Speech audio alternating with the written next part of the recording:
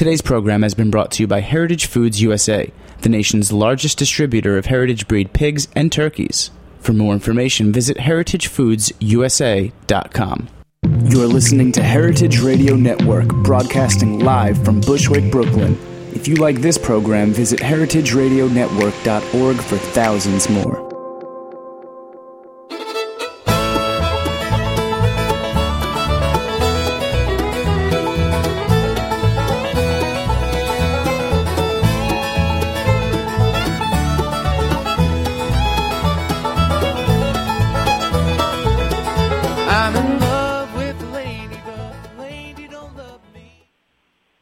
Greenhorns, this is Severin. This is Greenhorns Radio for young farmers by young farmers. This young farmer is snowed in right next to Lake Champlain and talking to another young farmer who is in Southern California. I'm jealous of your weather, Owen. I believe you. Tell us what the weather is like over there. I think I have a lot of winter listeners here. Make us suffer. Well, despite a recent sort of what would be described as a cold snap for this area, it over the last several days has warmed up quite a lot, and in fact, I believe today is just in the lower 80s Fahrenheit. Okay, that'll do. Oh. Owen, you are a permaculture designer and landscape consultant and do workshops on key lining and holistic management and decision making and you travel around the world as a consultant. What's that like as a lifestyle? What that is like as a lifestyle is really, as you described it, highly nomadic. And so, I've really been full-time at this a couple years now, but have been doing it since 2007. And so slowly, incrementally, since that time, it's just become more and more of a nomadic situation. So I'm getting in touch with that modality of sort of human lifestyles that have been going on, I guess, since the beginning of humans in one way or another. So let's just do a quick review of some of these tools that you're using as you're going around consulting with landowners and land managers for water, for land health, for carbon in the soil, for permaculture design. Tell us what's in your toolkit and how you apply it. Absolutely. Well, one of the sort of frameworks that I rely on heavily is the holistic management decision-making framework. And, of course, most folks are familiar with kind of the grazing planning aspects and livestock management that holistic management also brings to the table. But at the core, it's really a decision-making framework with a big focus on sort of generating a really positive vision for what you want in the whole that you're managing. And so that, they refer to as the holistic goal or the holistic context now is the language that's being used around that. And, that's really where I like to begin in any interaction with land and people is to find out what sort of that vision is and how we can then use the other tools, such as tools from permaculture design or from keyline design. For example, the keyline scale of permanence, which is climate, geography, water, access, forestry, buildings, fencing or subdivision, and soils, is more or less the sort of broad outline of a sequence that I use in doing designs. And other tools that I like to bring to the table there would include some sort of initial analysis using resilient science, which is sort of at the cutting edge of sustainability science emerging in the last 10 or 15 years. And there are some good tools to sort of start to analyze where your particular system is at in an overall adaptive cycle. and that can give you good clues as to how to proceed. And additionally to that, I enjoy bringing in or being open to bringing in a variety of frameworks that have proven themselves to be useful in different scenarios, just because I feel like it gives a richer palette than if you're staying within any single kind of framework on its own. And so I like to bring in a lot of social group process types of tools and technologies, so to speak, where those are appropriate, because quite early on, that's one of the lessons that I got as early as 2007, I suppose, was that really the biophysical approaches and techniques that we bring to any of these land situations are, only as good as, or really ultimately less important than what's happening within the social realm that's connected to that landscape. Because even if you have the best physical techniques in the world, they're not going to be applied, or they won't be consistently followed up on in a way that will support the land health in the long term if you don't have the social pieces functioning also. So when people bring you onto their land to help them fix up their degraded land, how do you break it to them that they have social dysfunction problems, and then how do you work through that? Well, that's a really good question. Yeah, I mean, it's not usually a situation where it's a matter of having to break this stuff to people, because usually when there are those problems or social dysfunction happening at a location, they're pretty well aware of it. And even if that's not where they're focusing, because land and human systems are so connected and really ultimately can't be separated, as soon as you start talking about what the land issues are there, you're sort of already talking about the social issues that are connected to that, because usually it's like, well, we can't do this approach because of, maybe it's kind of a larger scale regulation in the region, or maybe it's just a farm scale, within the family or within the labor force or something. There is dysfunction. There's disagreement about how to proceed.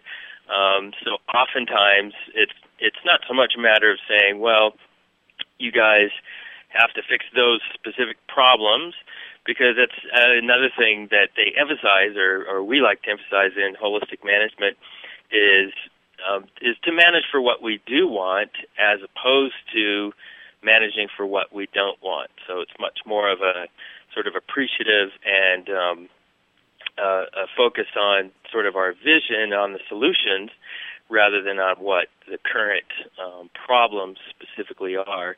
And because what we find is whether you do manage for what you do want or for what you don't want, you tend to get what you're managing for. And, of course, a great example would be just with the kind of national approach we have generally to sort of quote-unquote noxious weeds or invasives, that kind of thing. We spend, hundreds of millions of dollars a year, spraying for these things, and the problem just keeps increasing. So we're managing for what we don't want in that case, and we're getting it.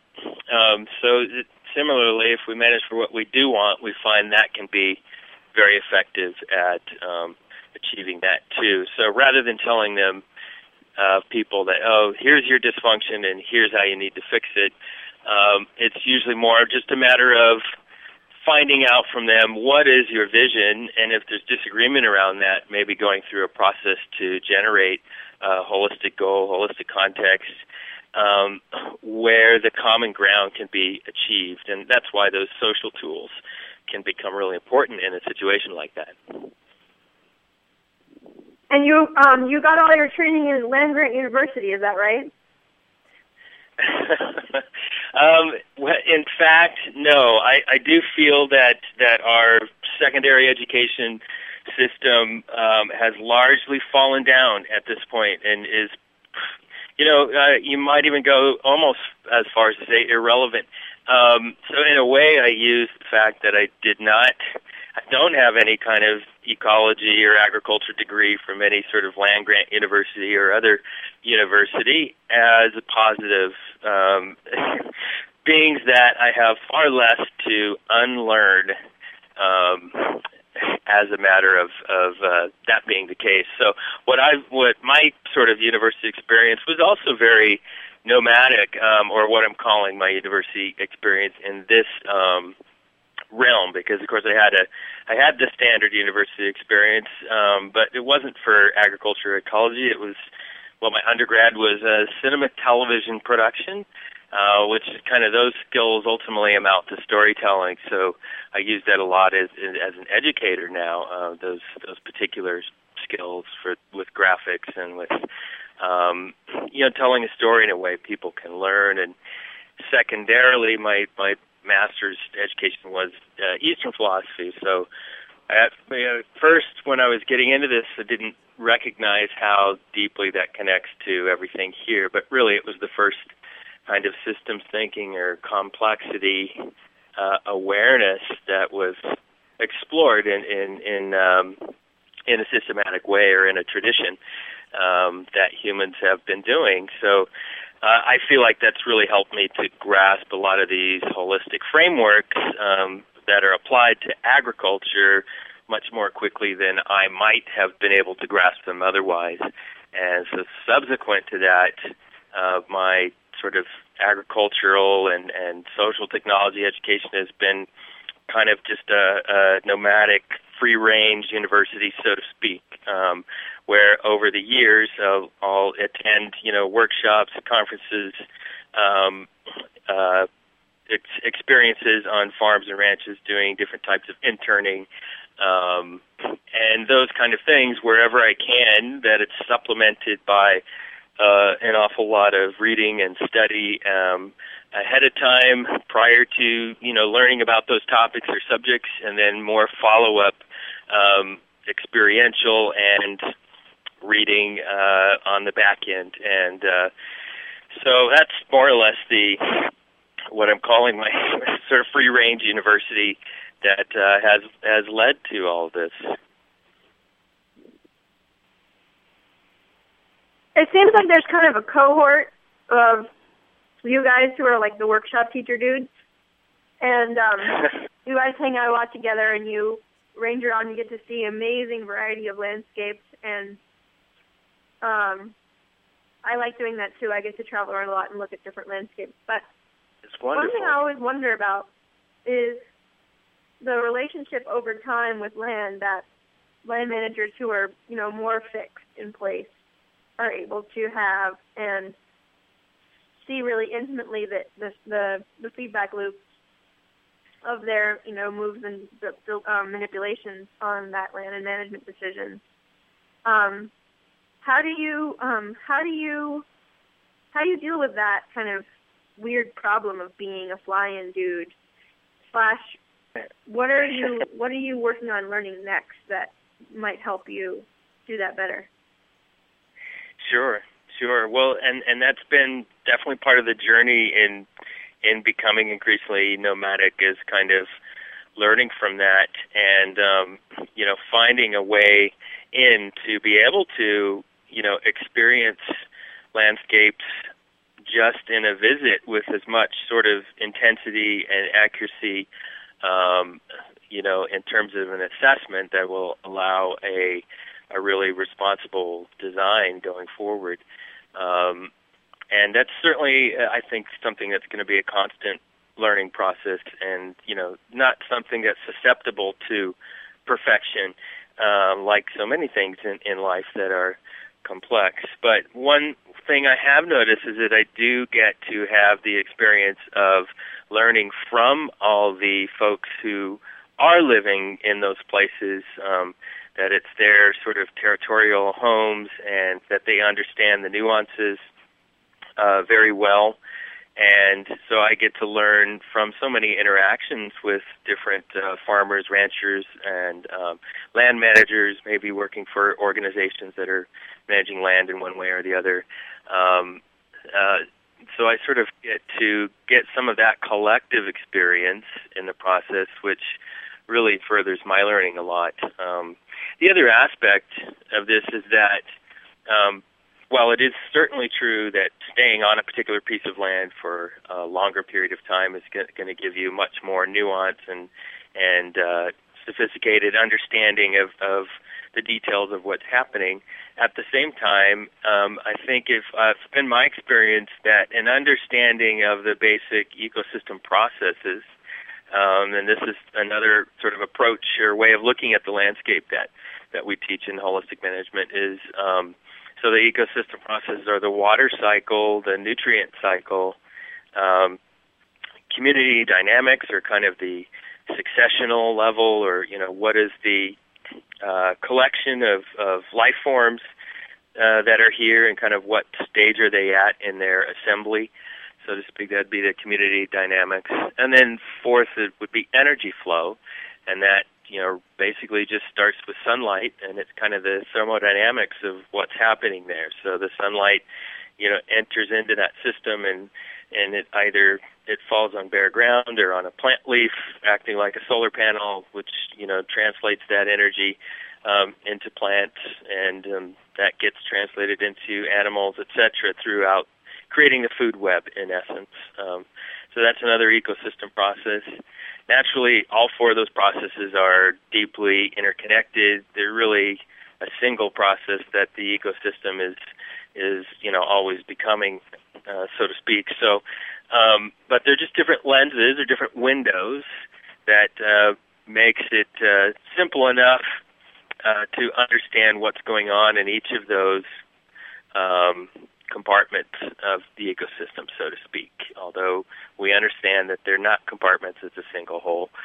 So my point being is that having those lenses, or having that way of approaching any landscape anywhere I've been in the world, although the people at those different countries might be speaking different languages, the landscape is speaking the same language. And so it becomes much more effective to be able to read what's happening, the more you can kind of appreciate those kind of processes, in my experience. Well, so many of us are operating at a farm scale, from a kind of farm scale perspective, and the farm and this kind of family farm is the basic, economic movement, economic unit, I should say, of the local food movement or the re-regionalization project. But it sounds like the logic that you're tuning on into is more of a basin scale or a watershed scale, like landscape logic. What would be some tools that you would suggest for those of us who are wishing to kind of contextualize our own long-term decision-making, especially, here in the Northeast, we've had major catastrophic weather situations with Hurricane Irene and Sandy, and, people are really feeling, I think, more than ever the need to be resiliency-minded in their farm planning over the long term. What would be some good background or approaches that you would suggest for that? Sure. Well, one of the ways when I'm working with folks to help them flesh out the whole that they are actually managing on their farm property, ranch property, or whatever land they might be connected to, and of course, with the holistic goal and holistic context idea, you don't even have to own land, but the folks that I'm working with would tend to. So in any case, one of the tools that I use to do that is I call it 3 by 3 equals 1, or 3 times 3 equals 1. So basically, we look at 3 domains, that being sort of the ecological, the social, and the financial or economic. So looking at those 3 domains, we then take each of those and look at 3 different scales for each of them, because that's some of the things coming out of resilience science are showing that you don't really understand a system until you understand what's going on at least 3 different scales and how those things are interacting. So, for example, our middle scale, our focal scale, so to speak, would just be the actual ecologically just the property boundary, so to speak, of the farm or the ranch. And so within that property boundary, who are the social players within that property boundary? What are the economics, within those social players? What's the economic, constraints and opportunities, that kind of thing. And then we'd look at a scale below the farm scale, which would be, say, the independent, ecologically would be the independent, say, land components. You've got maybe a riparian, a river system or stream, creek running through the property. That might be one kind of subsection, so to speak. You maybe have different fields that are managed differently, a pasture area, a forest area, whatever that might be. So you can break it down, those land areas that are within the focal scale into their subcomponents. And then if appropriate, you can connect social dimensions to each of those, and or just break out the farm family into, the individual people that make up the farm family. That's the next scale below in the social domain, the focal scale, and likewise for financial. And then you can also look at the larger scale that property at the focal scale is embedded in. So it would be embedded in maybe a watershed or a larger community or bioregion. However is meaningful for the client to define that for themselves, so it makes it a useful tool. They can look at what's happening in that system ecologically, socially, financially, and how that affects their farm. And a lot of times you can get just different insights about how your place is embedded and linked within this bigger system, and also to the smaller components within your system. So that's one tool that just helps us wrap our head around what it is we're actually able to influence and manage, and how that's connected to the larger scale above. Well, and we don't always think that we can change. I really like the word. There's macro and there's micro, but I'm really into this word meso. That right. feels like you meso. Are really articulating. And it seems like a lot of times we're not aware of how malleable that context really is, and how much it determines. I mean, how much the social relations determine. How do you get people on board, though? How do they? I know it's positive, and I know I've been through holistic management training, and I love it. Mm-hmm. But people are ornery. People are locked in. Especially old people. And sure. Let me apply this to a little bit less abstract. One of the things I'm really absorbed with right now is around farmland transition and moving between the generations. So about 70% of American farmland is owned by people who are over the age of 65. And, you see that everywhere across the country. You see people who are our parents' age who are owning businesses trying to transfer them to their kids or to somebody who's not their kids, or they're trying to sell it and have a retirement. So it's like a pretty important negotiation point, like inflection point in terms of land management nationally, is getting on the same page on a meso level with people who, have institutionalized their own instincts in the farm business and on the farm land, and now have to deal with somebody else's instincts coming on board and shifting the way that translates out into land management decisions. Give us your top 3 ideas, Owen. Okay, somewhere in there, I lost the thread of what ideas for what? We might not even have time for 3 ideas. The ideas are about how to open up the conversation at all, especially with kind of recalcitrant players who maybe, especially in the generation who are in their 60s and late 60s and 70s, who still are the majority landowners, and especially in that transition. What are some good kind of basic tactics for young people who are in a kind of a negotiation around land with retiring generation people to open up the conversation about the human systems and designing for transition. Sure. Wow, I actually repeated my question. Amazing. Okay. Well, I think that time I heard it more clearly, and thank you for repeating. I think again, coming back to discussion around kind of what the vision is for that place and for what it contributes to the larger community, can be, one useful way to get into that discussion, because leading from it takes a sort of position of listening to the older generation and to what their thoughts and values are, regardless of whether you share them in every last instance. But if you can understand where they're coming from with that and what it is that they need to satisfy their own sort of quality of life and vision for the future, then it becomes a lot easier, I think, to start to construct possible ways together that you can move forward towards that vision that also incorporates maybe a little bit different vision of the younger folks coming into that. But it's tough to get there without having that level of discussion. And I agree, sometimes not everybody wants to get into that dialogue. They just want things to be the way they are. And, there's a certain amount of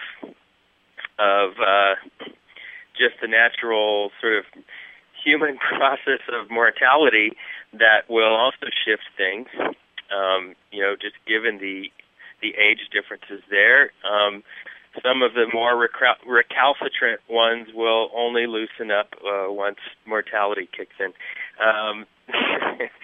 some cases. So that's, not that is a strategy. It's just kind of an observation of how things are to a degree. But, I think if we can jump ahead of that, get out in front of that issue and not count on that as being the strategy, but enter into more of a dialogue, I think that's likely to be much more viable, and create solutions that integrate both interests. I really think that there's a lot of value to that. There's a saying somewhere that in a million voices, truth speaks. So I know younger people coming in have a lot of innovative ideas and the energy and enthusiasm to put behind them. But, of course, the older folks have tons of value to add to that situation. I think together, thinking this stuff through together, you're going to end up with a much better vision in the end, because it will have both the experience and the sort of innovative energy coming into it, rather than just and especially one-sided. For that to be a really reciprocal process, I feel like, and not neither confrontational nor kind of win-lose or whatever antagonistic, is a real art and probably the goal. Sure. But very much. But so. And I think that it seems like the family is really the right tone to invoke. To be in a kind of a loving place with each other. I care about you being happy over the long term, and you care about me being happy over the long term, and start from a place that's more familial. I think that's right.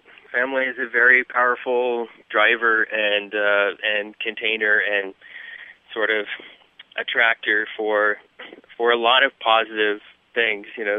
There can be less positive things associated too, but I think on the whole, it's a very strong part of what human beings are and what we understand and how we kind of organize our lives. And if we can sort of not so much harness that, but work with that dynamic, towards some of these more positive aspects, I think it can be powerful leverage. All right, so powerful leverage and no more time. Treat your land like family and treat your non-family elders like family. find Owen online. He has amazing resume e-pictures and training classes coming up on key line design and landscape management and holistic management and all sorts of amazing ninja tricks. Any last words before we say thank you?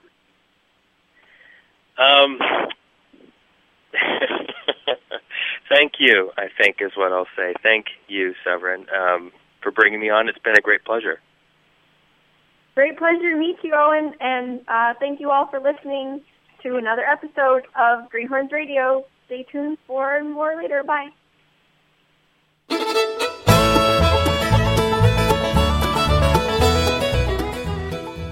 Thanks for listening to this program on heritageradionetwork.org. You can find all of our archived programs on our website or as podcasts in the iTunes Store by searching Heritage Radio Network. You can like us on Facebook and follow us on Twitter at @heritage_radio.